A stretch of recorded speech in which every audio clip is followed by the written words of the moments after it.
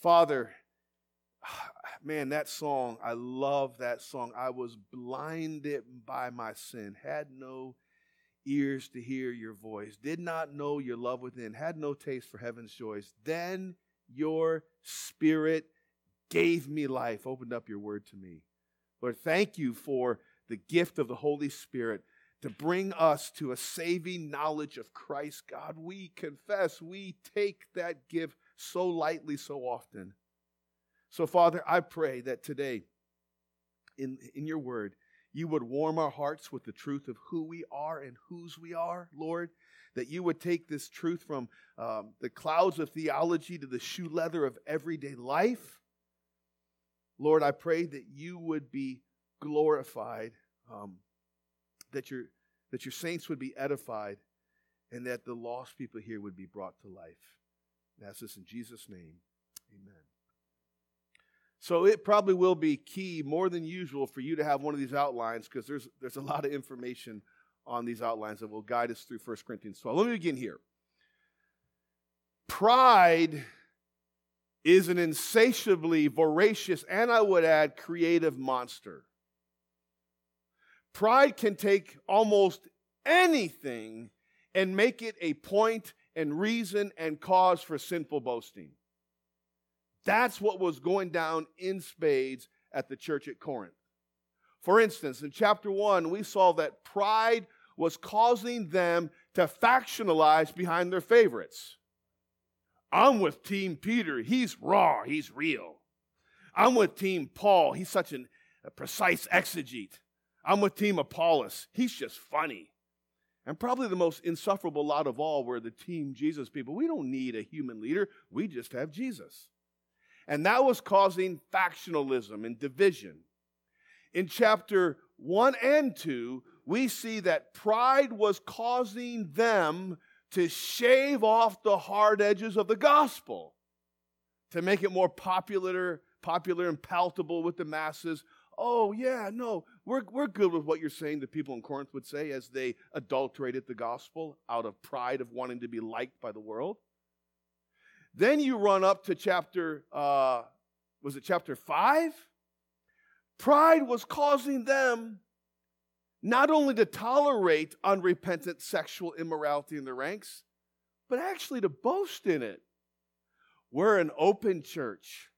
We're an affirming church. That's kind of what was going down there. Then you get to chapters 8 and 10. This was what pride was causing them to do with respect to meat sacrificed to idols.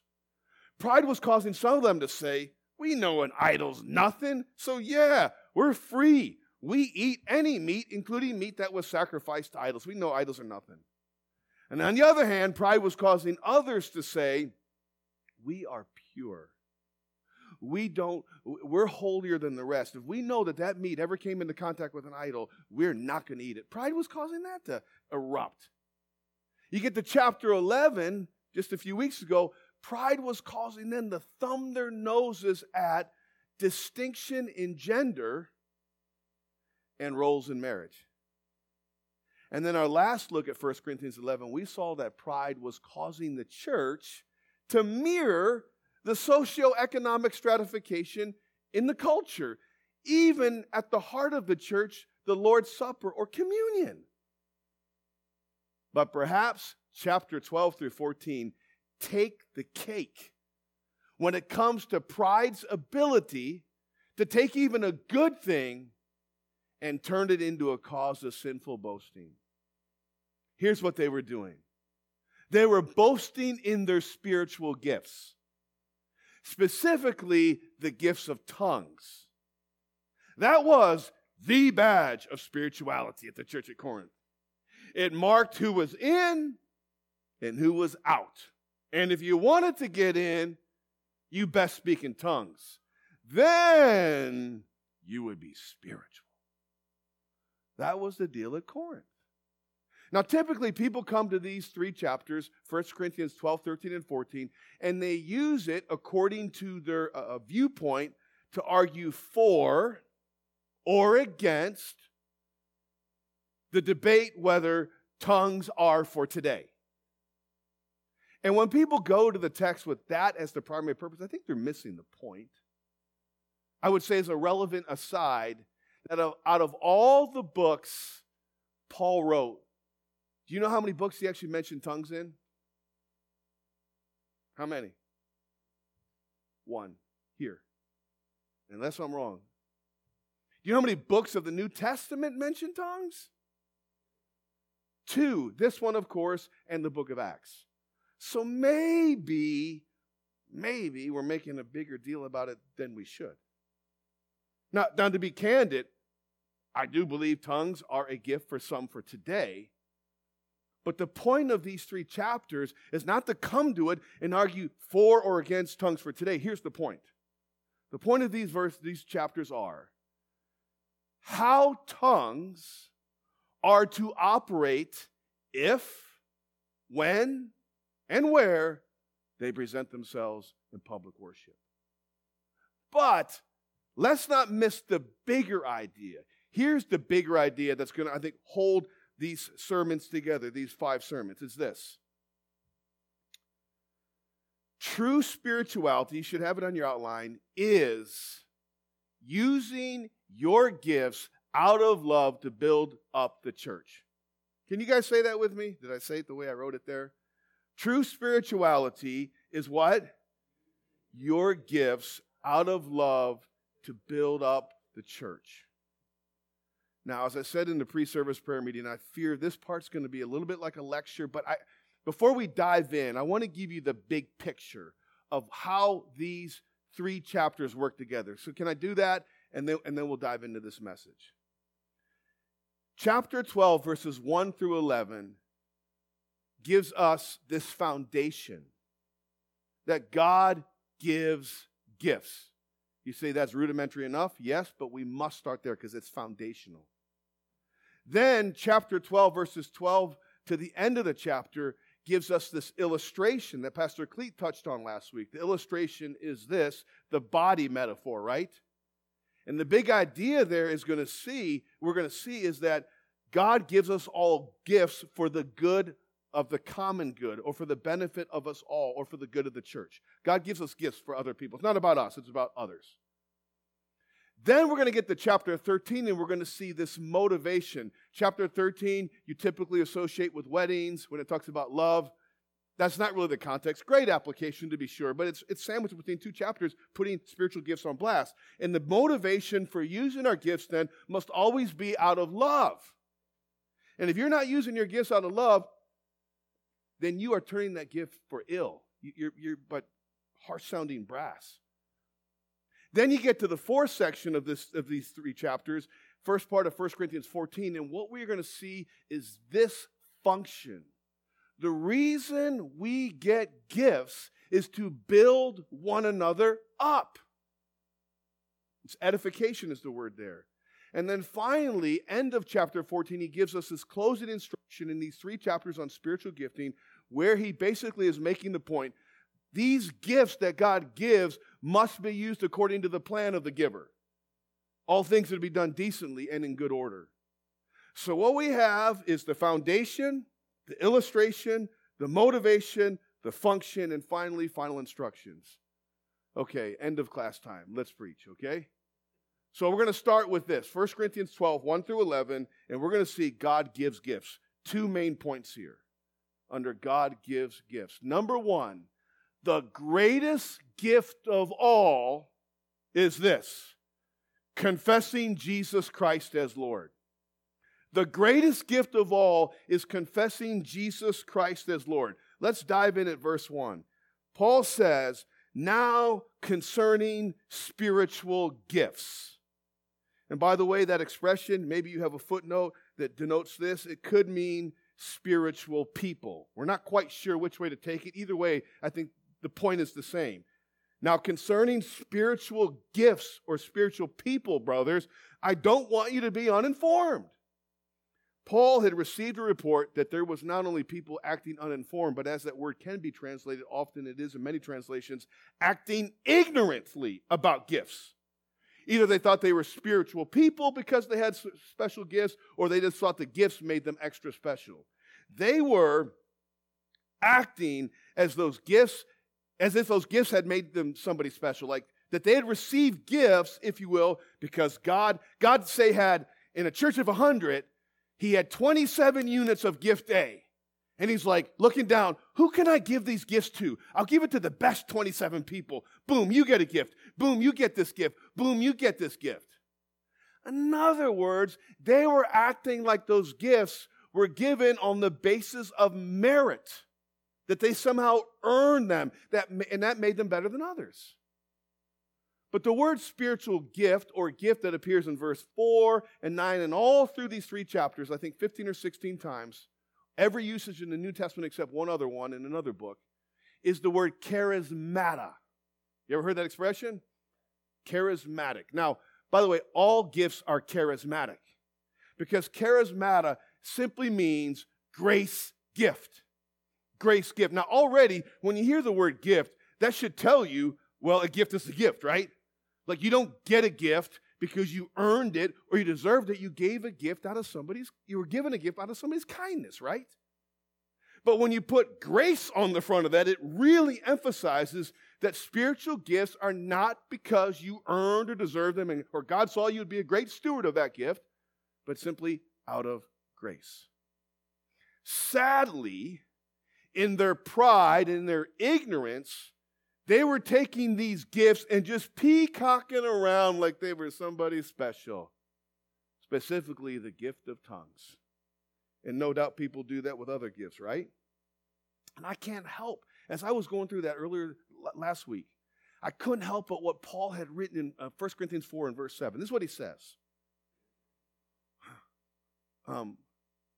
If you, and I worked on memorizing this verse and all, here it is. What did you have that you did not receive? And if then you received it, that is, as a gift, why do you act as if you didn't receive it? In other words, why are you taking your gifts and acting like you have them because you're somebody super duper extra special and God said, well, I guess I can trust you with this gift. No. What do you have that you did not receive? It was all a gift. Now remember again, tongues was the badge of spirituality at the church at Corinth. Y'all with me?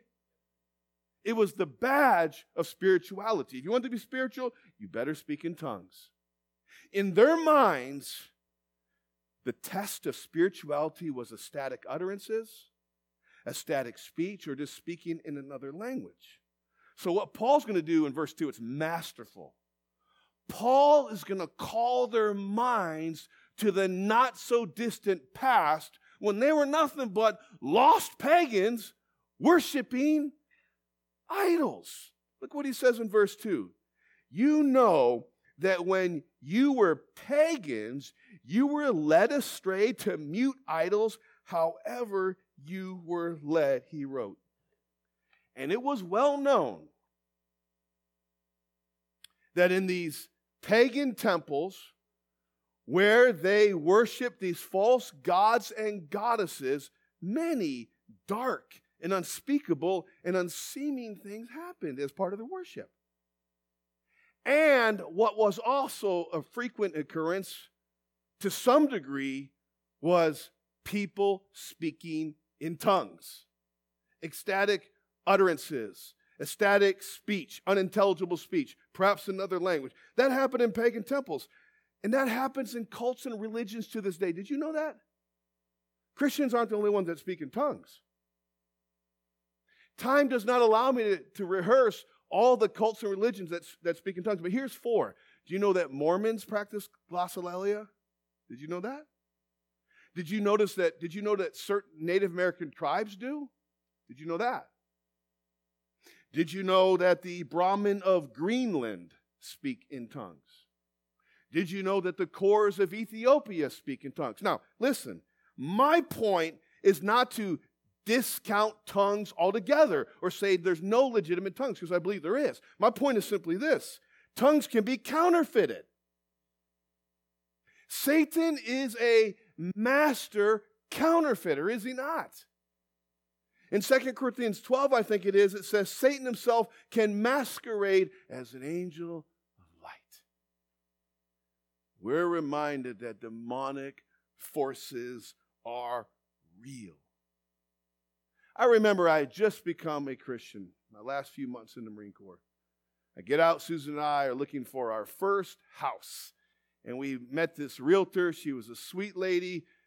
We had mentioned that we were Christians. She said she was a Christian. We were going to be there over the weekend looking at houses. Could she recommend a church? She said, oh, absolutely. You need to come to my church. It's an awesome church. And I asked her a few questions with what little I knew about the faith. I said, like, do they teach the Bible and stuff like that? She said, oh, yeah, you'll love it.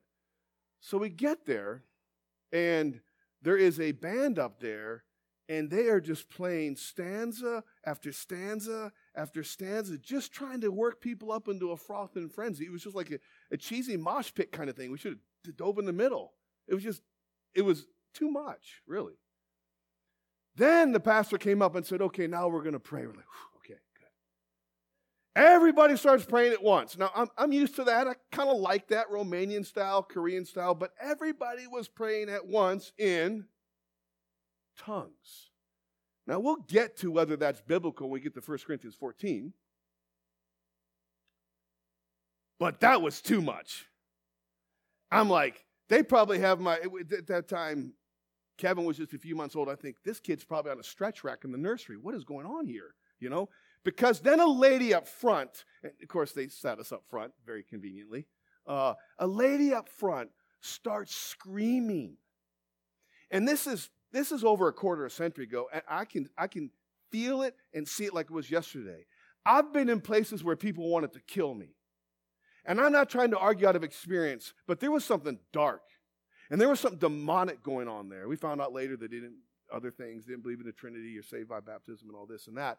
But, man, we got Kevin out of the nursery as fast as possible and got out of there. But that feeling chased me all the way to the hotel. I couldn't shake it. And what, kind of funny, kind of sad, I told my mom just recently I'd just become a Christian. And she's like, what do you mean? You've always been a Christian. I'm like, no, you have to trust Christ. And then when we went to the church, she said, oh, I see, that's what you've gotten into. I'm like, no, Mom, that's not it. That's not us. Now, during ancient pagan worship, sometimes as a part of their static utterances, they would cry, Anathema Jesus. You know what that means? Jesus is accursed. I do remember hearing this story about a overseas missionary. He came home. He was going to his supporting churches, sharing what God was doing. And somebody in the congregation stood up and spoke in tongues. The pastor rightly asked if there was an interpreter. Again, we'll get to that in 1 Corinthians 14. There wasn't. He finally stood up and he interpreted. And he said, that person just spoke in the language of the people I'm serving overseas, and they cursed God. Now look what it says, first part of verse 3. Therefore, I want you to understand that no one speaking in the Spirit of God ever says what? Jesus is accursed. Paul is dialing in on that. And again, my point is not, please hear me, that tongues are not real. Here's my point. It's like Paul is saying, do you really want to use tongues as a badge or test of spirituality when you full well know from your past pagans can speak in tongues? And when they do, they sure as fire are not animated by the Holy Spirit, but by fallen spirits. Here's a great caution right here. Great caution. Never measure spirituality by spiritual gifts. Judas Iscariot, not to mention the fact that he actually deceived people into thinking he was a man of integrity for a time, right? He would have had the gift of administration, right? He was good with the numbers. He was good with the purse. And he was a son of perdition. I have a daughter that's taken a class on New Testament, and one of the textbooks given is written by Bart Ehrman. That guy is a brilliant New Testament scholar. Went to Moody, went to Wheaton, and has become a rank and slyly militant atheist seeking his own converts. Doesn't believe a word of it. Never equate spiritual giftedness to true spirituality. that person might even be lost, as in the case of the two examples I just gave you. So what is the test of spirituality? Anybody want to know? According to this text, well, we could open up the text and say, well, one test would be the fruit of the Spirit over the gifts of the Spirit, right? But even then, there's many moral people in the world, right, by God's common grace, which isn't quite fruit of the Spirit, but that's a whole other thing. We could say the big idea of these 3 chapters, true spirituality consists in using your gifts out of love to build up the body. But here at the top of the list, Paul gives us the answer of what true spirituality is. He says, no one can say what?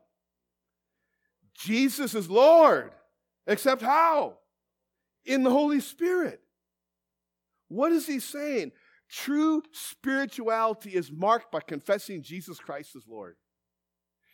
True spirituality is marked by confessing Jesus Christ as Lord. What he's done is he's cut him down to size, and now he's trying to build up a Bible-based unity. Listen, if you've confessed Jesus, it's because the Spirit enabled you to do that. He's the one who's brought you together, not your gifting. Now, I probably don't have to say this, but let me make it clear. It's not merely parroting the sounds that come out Jesus, right? Like that doesn't make somebody a Christian, because if so, almost every guy on my baseball team is a Christian. They will say Jesus Christ, and not in the most worshipful way sometimes. So it's not just merely saying the name, right? Obviously, confessing Jesus Christ in salvation. That is, you see your sin for what it is. You see the sufficiency of Jesus Christ in his death, burial, and resurrection, and you run to him. Forgive me, a sinner. I want to know you. I want to love you. I want to follow you. But because we are so blinded in our sin, you can't do that on your own. You're dead, it says in Ephesians 2, in trespasses and sins. Ain't no way you can muster up the faith. Because you're born, let me put this graciously, turning your back on God. You can put, perfume and religious ribbons on it, but it's still a pig with perfume and ribbons on it. We're born dead in trespasses and sins. So what happened? Let these words ring in your ears and ring forth praise from your soul. It says in 2 Corinthians chapter 4, Paul said this, but if our gospel be veiled, it is veiled to those who are perishing, in whom the small g, God of this world, has blinded the minds of unbelievers to keep them from seeing the light of the glory of Christ. But God didn't leave us there. Because verse 6 says, but God who said, let light, which is what he did on the first day of creation, shine out of darkness. He shone in our hearts to show us the light of the knowledge of the glory of God in the face of Jesus Christ. In other words, the same God, first day of creation, who spoke infinite megawatts of light into nothingness and darkness, is the same God who speaks the light of the gospel into the darkness of our heart. The greatest spiritual gift you could ever receive is the ability to confess, in reality, Jesus is Lord. Has that happened to you? Has that happened to you? Because when that starts to happen, Jesus begins to have weight in your soul, right? It begins to have weight in your life. Now, listen, sanctification is progressive, right? And if we take close-in snapshots, sometimes it looks like we're going downhill, as a matter of fact, right? But the big picture is like this. He's moving you into greater conformity to Christ. One of the signs that you really have confessed Jesus as Lord by the gift of the Spirit is you ain't looking for just fire insurance. You do want him to be Lord. That's the word that's emphasized here, Lord. They were saying Caesar is Lord, and he said, no, Jesus is Lord. So we sing about it. Man, that was so awesome. Let's sing it again when we close. I was blinded by my sin. Had no ears to hear your voice, did not know your love within, had no taste for heaven's joys. Then your Spirit gave me life, opened up your word to me. And that's why we're going to come together and pray. One of the reasons the Spirit has to move because we're so dead in trespasses and sins. And Paul is saying to them, stop acting like a bunch of banny roosters, peacocking around with these gifts when the greatest gift of all was confessing Jesus. And that was purely by the grace of God through the manifestation of the Holy Spirit. Point number one. You guys with me? Number two.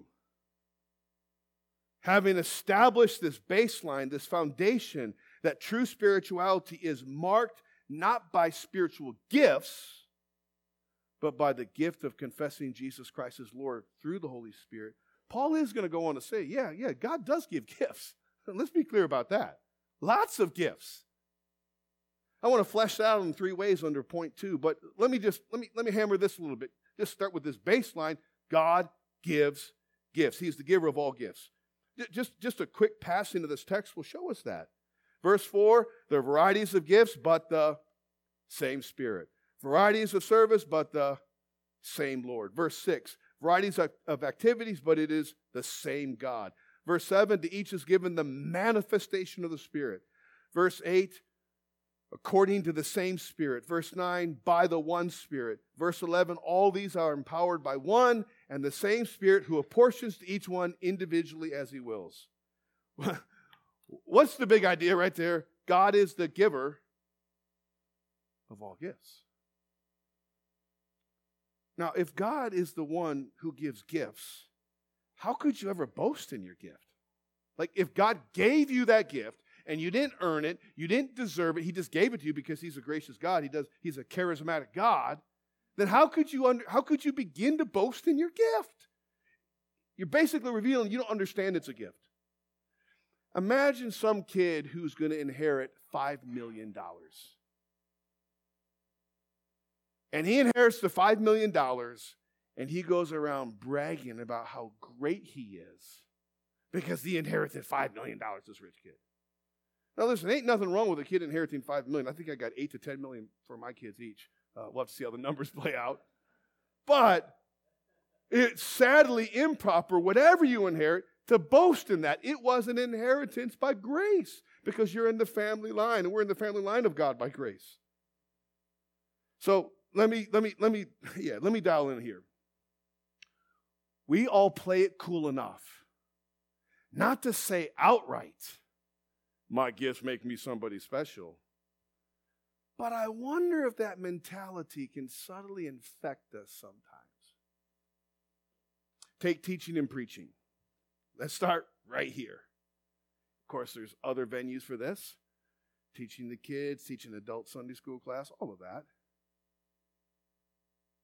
Time comes in a service when it gets real quiet and all eyes are up here. And that can feed a preacher's narcissistic, self-centered bent. That's why I detest celebrity Christianity. I had a friend tell me the church he was at before the service, the big band, all the bells and whistles, and the pastor would come out from the green room and he would kind of rub his hands together and say, "Showtime." And that mentality can subtly affect it. This is my time now to do my thing. Now, I'm glad that if you'd asked me when I was 9 years old whether I'd want to public speak, I would have said, no way. I was the kid in 7th grade when you had to give like a 4-minute speech and you had 17 jumbled up 4x6 index cards. We just run through it, sweating bullets. I mean, it was painful for me. It was probably painful to watch. So I never aspired to speak publicly. But I know this. I know that mentality can subtly infect anybody. It can come, there can be a dark underbelly to seemingly innocent questions, even questions you might ask yourself after you preach. How'd I do? It could be, were people impressed?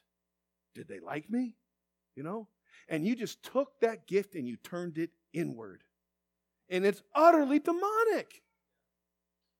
Take the gift of hospitality. It's a gift. Somebody's really great at opening up their house, opening up their lives, but they start to think, why can't other people do that like me? They must not love people like me. They must not love the city, love the neighborhood, whatever, like I do. And they took that gift and they turned it inward. Utterly demonic. Take the gift of prayer. Such a person can start to think, Why don't other people have a burden to pray like me? Don't they know that God won't move unless we pray? And it turned inward, utterly demonic. That's what they were doing with the gift of tongues. Again, what do you have that you did not receive, Paul says, 1 Corinthians 4:7. And why then, if you received it out of grace, do you act like you didn't receive it, but obtained it? Now, let's flesh this out just a little bit.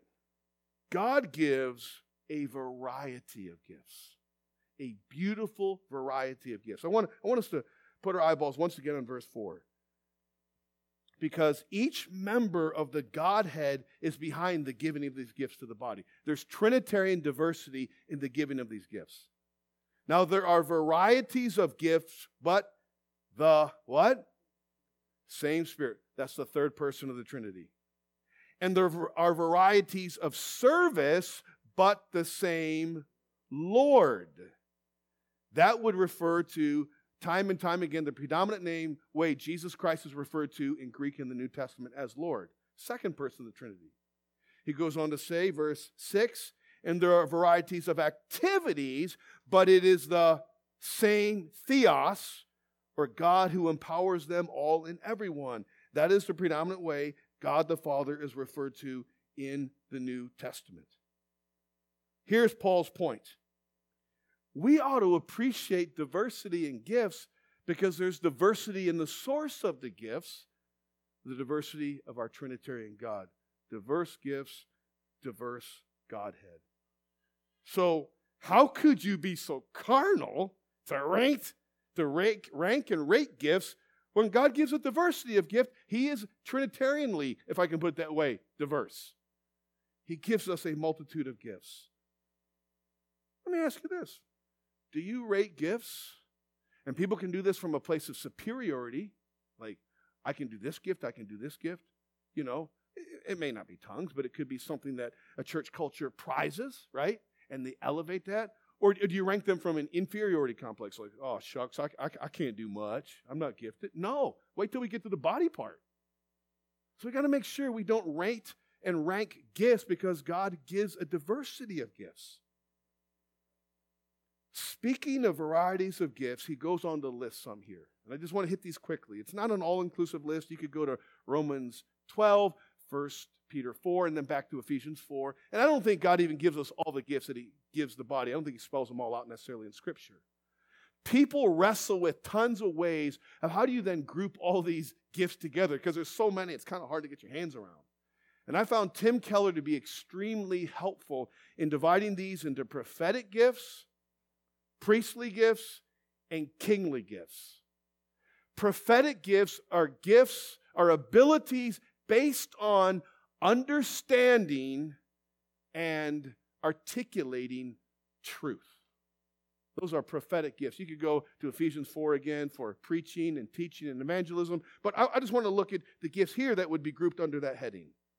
The utterance of wisdom, verse 8, and the utterance of knowledge. You wonder what that is?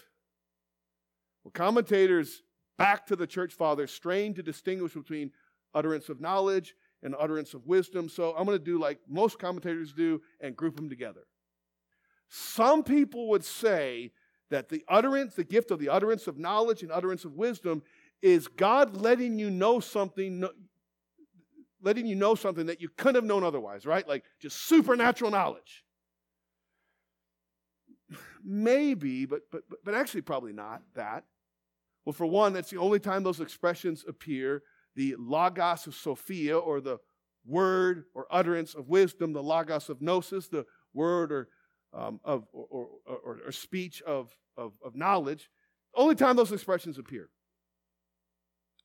And what's more, that kind of thing would probably fall under the heading of prophetic gifts, which we will talk about a little bit later and definitely in a few weeks.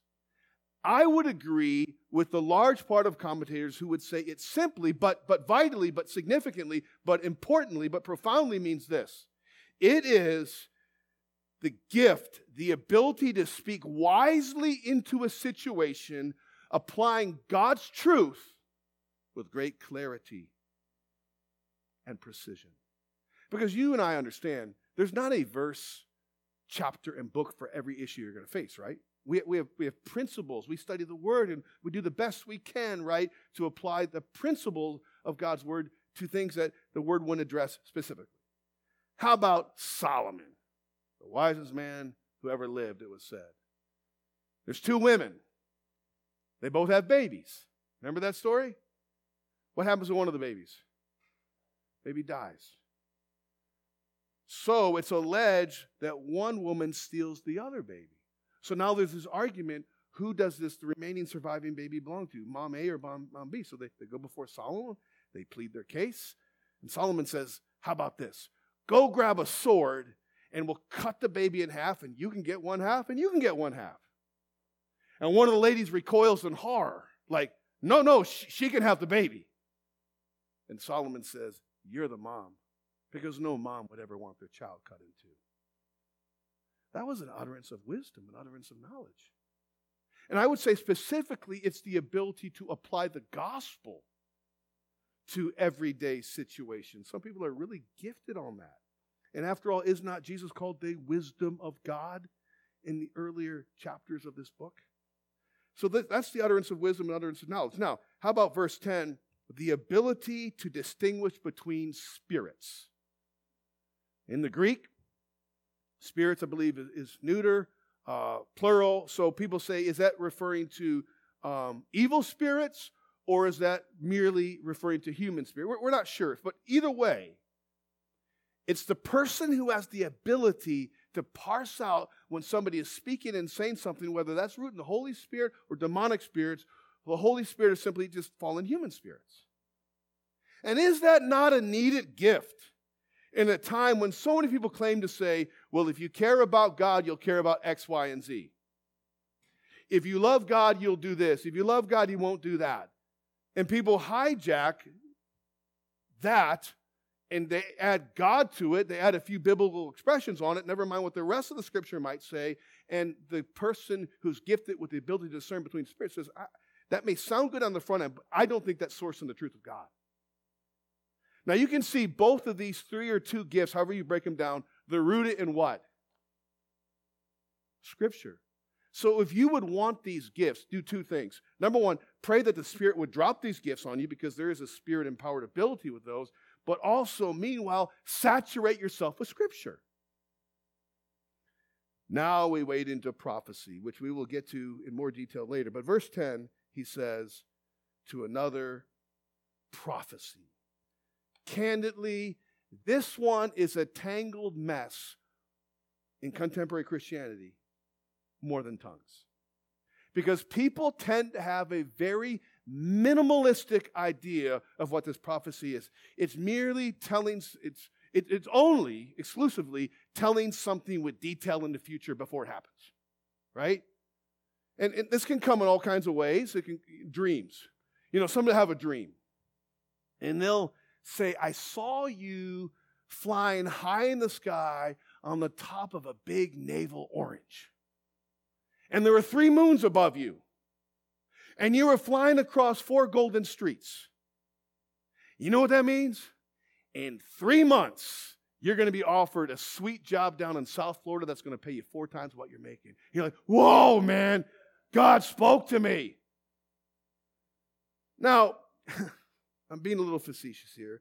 Yes, there is sometimes an element of telling the future in prophecy. Okay? But even with legit Old Testament prophets, they usually did not tell somebody something new.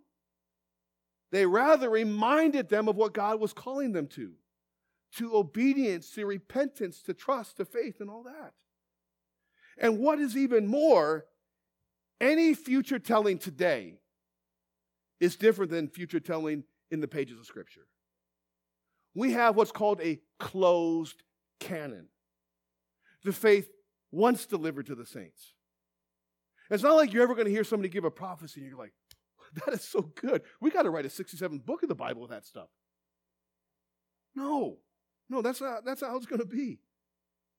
Today, prophecy is subject to error. So yes, it says in 1 Thessalonians 5, do not despise prophesying. Don't despise it. but test everything. That's why it says in 1 Corinthians 14, they are to be weighed out. How do you do that? We'll walk through that. So if anyone ever says, the Lord says, or thus saith the Lord, ask them one thing and then do another thing. Ask them if they're willing to be stoned to death. Because according to the Old Testament, if you prophesy something specifically in the name of the Lord and it does not come to pass, but send out the funeral invitations. And then I would do this. I would run. Now, does the Lord lay something on people's heart that might be for somebody else? Yes, people have shared stuff with me. Some of it's been helpful. But it always ought to be expressed with a great deal of humility and even a level of uncertainty. Certainly not dogmatically, the Lord said, right? Maybe it could be couched this way. Perhaps the Lord, or there's something that's on my heart. I'm not sure if it's of the Lord or not, but here, does this mean anything to you? That's the spirit in which it needs to be shared. I want to be clear. God does lay prophecies of the future sort, of that nature, on people's hearts. Okay? Do you hear me? But that's actually a very small slice of the prophetic pie, and so easily abused, and people are so easily hurt by that stuff. Mostly, if we're just going to keep this as rigorously biblical as we can, mostly the gift of prophesying, according to 1 Corinthians 14, again, we'll get there, results in building up, edification, encouragement, and consoling, and verses 25 and 26, I think it is, or verses 24 and 25, speech that has weight and power in the heart of lost people, bringing them to Christ. That's what the Scripture gives us. So this should happen in preaching, of course, but prophesying is much bigger than preaching. That's why all of us here are to desire the gift of prophesying as it is laid out in Scripture. Now, I got to run. Let's hit with various kinds of tongues and interpretation of tongues, verse 10.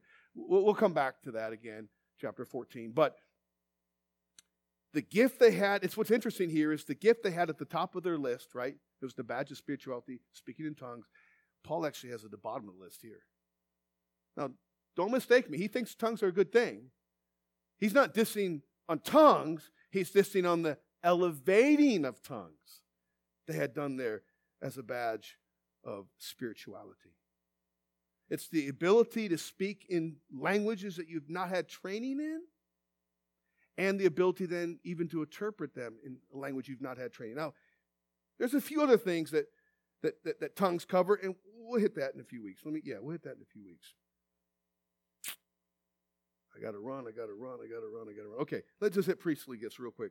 Their abilities based on understanding and supplying basic needs. Gifts of serving, gifts of giving generously and mercy. Romans 12 stuff. Those are some of the gifts in Romans 12. But here it includes, this is really cool. I love this. Verse 9, the gifts of healing. And what's interesting is both gift and healing are plural. In other words, gifts of the healings, which gives us the idea what's in mind is not just one specific kind of healing, but certainly physical healing, emotional healing, mental healing, spiritual healing. Some counselors are really gifted in one of those lanes of bringing healing to people. That is a gift for today, the gifts of healings. That's why you shouldn't isolate yourselves. Then you have this. The working of miracles, verse 10. This is powerful as well. To another working of miracles. Literally, the words are energeo dunamis. Energizing, and then a word power that years later, dynamite, but dynamite wasn't around when it was dunamis. But his idea of workings of power. Those are the kind of people you want praying for you, don't you, by the way? People who just, in God's sovereign grace, seem to be connected with God intervening in undeniably supernatural ways, the workings of power. Those are priestly gifts. Then you have kingly gifts. Those are abilities based on understanding direction and group needs. So you have the gift of leadership, Romans 12. The gift of administration, 1 Corinthians 12:28. The gift of church planting and multiplication, Ephesians 4:11. On and on. There's one of those gifts up here in 1 Corinthians 12. It's the gift of faith. To another, faith. Verse 9. Faith by the same Spirit. Now listen. He's not here talking about saving faith, which is a gift that all Christians enjoy. Really what he's talking about here is the ability for someone to believe God in a very difficult situation and actually see that goal come to fruition. You ever heard of Hudson Taylor? Launched the mission to the China Inland Mission. There's a 2-volume autobiography about him. You ought to read it. It's really, really faith-inspiring stuff. He had that gift. In the fledgling early years of the China Inland Mission, they're suffering. They don't have many resources. He believed God against all odds, first of all, to make it into the inland of China, which was no small thing given cultural barriers, and to have the resources to do so. And it is incredibly cool to see how God saw that faith goal through. B, God gives gifts sovereignly. I'm just going to run right here, verse 11. All of these are empowered by one and the same Spirit who apportions to each one individually as he wills. Now, God sovereignly gives gifts. This doesn't mean that you sit on your hands and say, well, I'm going to get on to get them, so whatever. Again, people abuse that across the board, the sovereignty of God. The sovereignty of God is not to lead to fatalism, but to actually expectant faith. So to say that he gives gifts sovereignly doesn't mean, well, I guess I shouldn't go for other gifts, because in the Scripture itself, we're told to pursue gifts. But the point I'm trying to make is at the end of the day, he does distribute them sovereignly. So how can you be boastful or judgmental about what God sovereignly gave you or didn't give you, or gave her or didn't give her? It makes no sense. He sovereignly gives gifts. And then finally, God gives gifts for the good of the body. This is going to take us right into next week, the illustration. Verse 7, if you're doing memory work through passages that we're working through, I would memorize verse 7. To each. To who? What's each mean? I think that includes everyone, right? To each is given the manifestation of the Spirit for their own good, for the common good. We get gifts for the good of others. And God, the people of God are yearning for you to use your gift in this body. If you call this church home, the people of God are yearning for you to plug in your gifts here. We get gifts for the good of others. My gift and gifts, whatever they might be, are not for the good of me, but for the good of you all. And your gift isn't for the good of you, but for the good of us all. We get gifts for the good of others. How are you using your gifts for the good of others? How are you doing? Again, we have a prayer influence leader, evangelism influence leader. We just try to put them in their lanes, let them run. They're gifted in those areas, but we don't get a pass because I'm not gifted in evangelism or I'm not gifted in prayer, because these are basic Christian responsibilities. And they're here to help strengthen us in walking out those responsibilities. Are you in the game or are you on the sideline? Or worse yet, are you up in the stands? That's a fair question, right? All of us, not a person here, should not be anything but in the game. And God's call to you would be to step up, strap up, and get in the game. And in the end, our boasting is not about our gifts. It's about in the one our gifts were given to exalt. Paul says in Galatians 6:14, may it never be said that I boast in anything except Christ and Him crucified. If the music team would come, I feel like there might be 3 decision points that people could be at. And when the Word of God is proclaimed, we are called to decide what we want to do.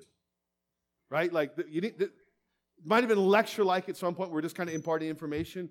No, God's design is not for the imparting of information, but for the imparting of transformation. So He brings people to decision points. He does it all through Scripture. You know, He said that, Joshua says, choose this day whom you will serve, right? We're called to make decisions. Don't wiggle right here. Hang with me. Decision 1. Do you feel yourself wanting, you wouldn't even know how to describe this, but to call upon Jesus Christ right now to save you? Because I'm not naive enough to think everybody here is a Christian. Not naive enough to think that. And some people believe a lie because people have thought I'm a Christian. And now I have to admit I'm not. Then I'm going to look really stupid, which is hiss from the pit. Because if you have presented yourself as a Christian and you're not, and you confess that, ain't nobody going to judge you. We would rejoice with you, right? There's people here who've been like that, for crying out loud. But wherever you're coming from, if you feel compelled to confess Jesus Christ as Lord in a real saving way, that's only because of the goodness of the Holy Spirit working in your heart. He did that for every one of us. We didn't know it. We just knew we were lost and we needed a Savior. And we called upon Him. But now we can look back through Scripture and say, whoa, that was the Spirit who spoke light into darkness, speaking light into my darkness. Is He speaking light into your darkness? And if He is, I would just say, let the light flood your soul. And come to Him right now. Oh, great God, can we sing that? Yeah. Because that's basically a narrative of our salvation. Second thing is this. If you've been boastful or judgmental about gifts, maybe it's time to repent, right? Get that stuff out of the way. The blood of Jesus Christ will cleanse you, right? That'll actually keep you from really serving the way you should in the 1 Corinthians 13 out of love kind of way, right? So service is sometimes stellar in execution, powerless in results because there's not love. Got to be love. So if there's been any boastfulness there, just own it. Just confess it. I can tell you, as someone who's serving regularly, you're constantly having to go to your knees and say, "Oh Lord, I am such an idolater. I'm such an idolater." So you do it. There's other people with you. And then finally, have you been on the sideline with your gifts? Been the sideline. You know, the church just yearns for you to be faithful in coming out here, to be honest with you. Being part of the body. And we're going to dial in on that crazy illustration next week. The body. Do you want us to look like an amputated body? Or one that has no intestine or no brain or no feet or anything? No. If you are on the sideline, make that decision today. To say, I am going to step up, strap up, and get in the game. The bride yearns for you to be part of her in a functional, everyday way. I hope this hasn't been too much. There's so much that I'm leaving here. But Father, thank you so much for this truth. And I pray that as we rise to our feet, we would respond in any of these 3 decision points as necessary and others as well. Thank you, Spirit, that you are sovereign. And you're working even now in places perhaps we can't even see. In Jesus' name.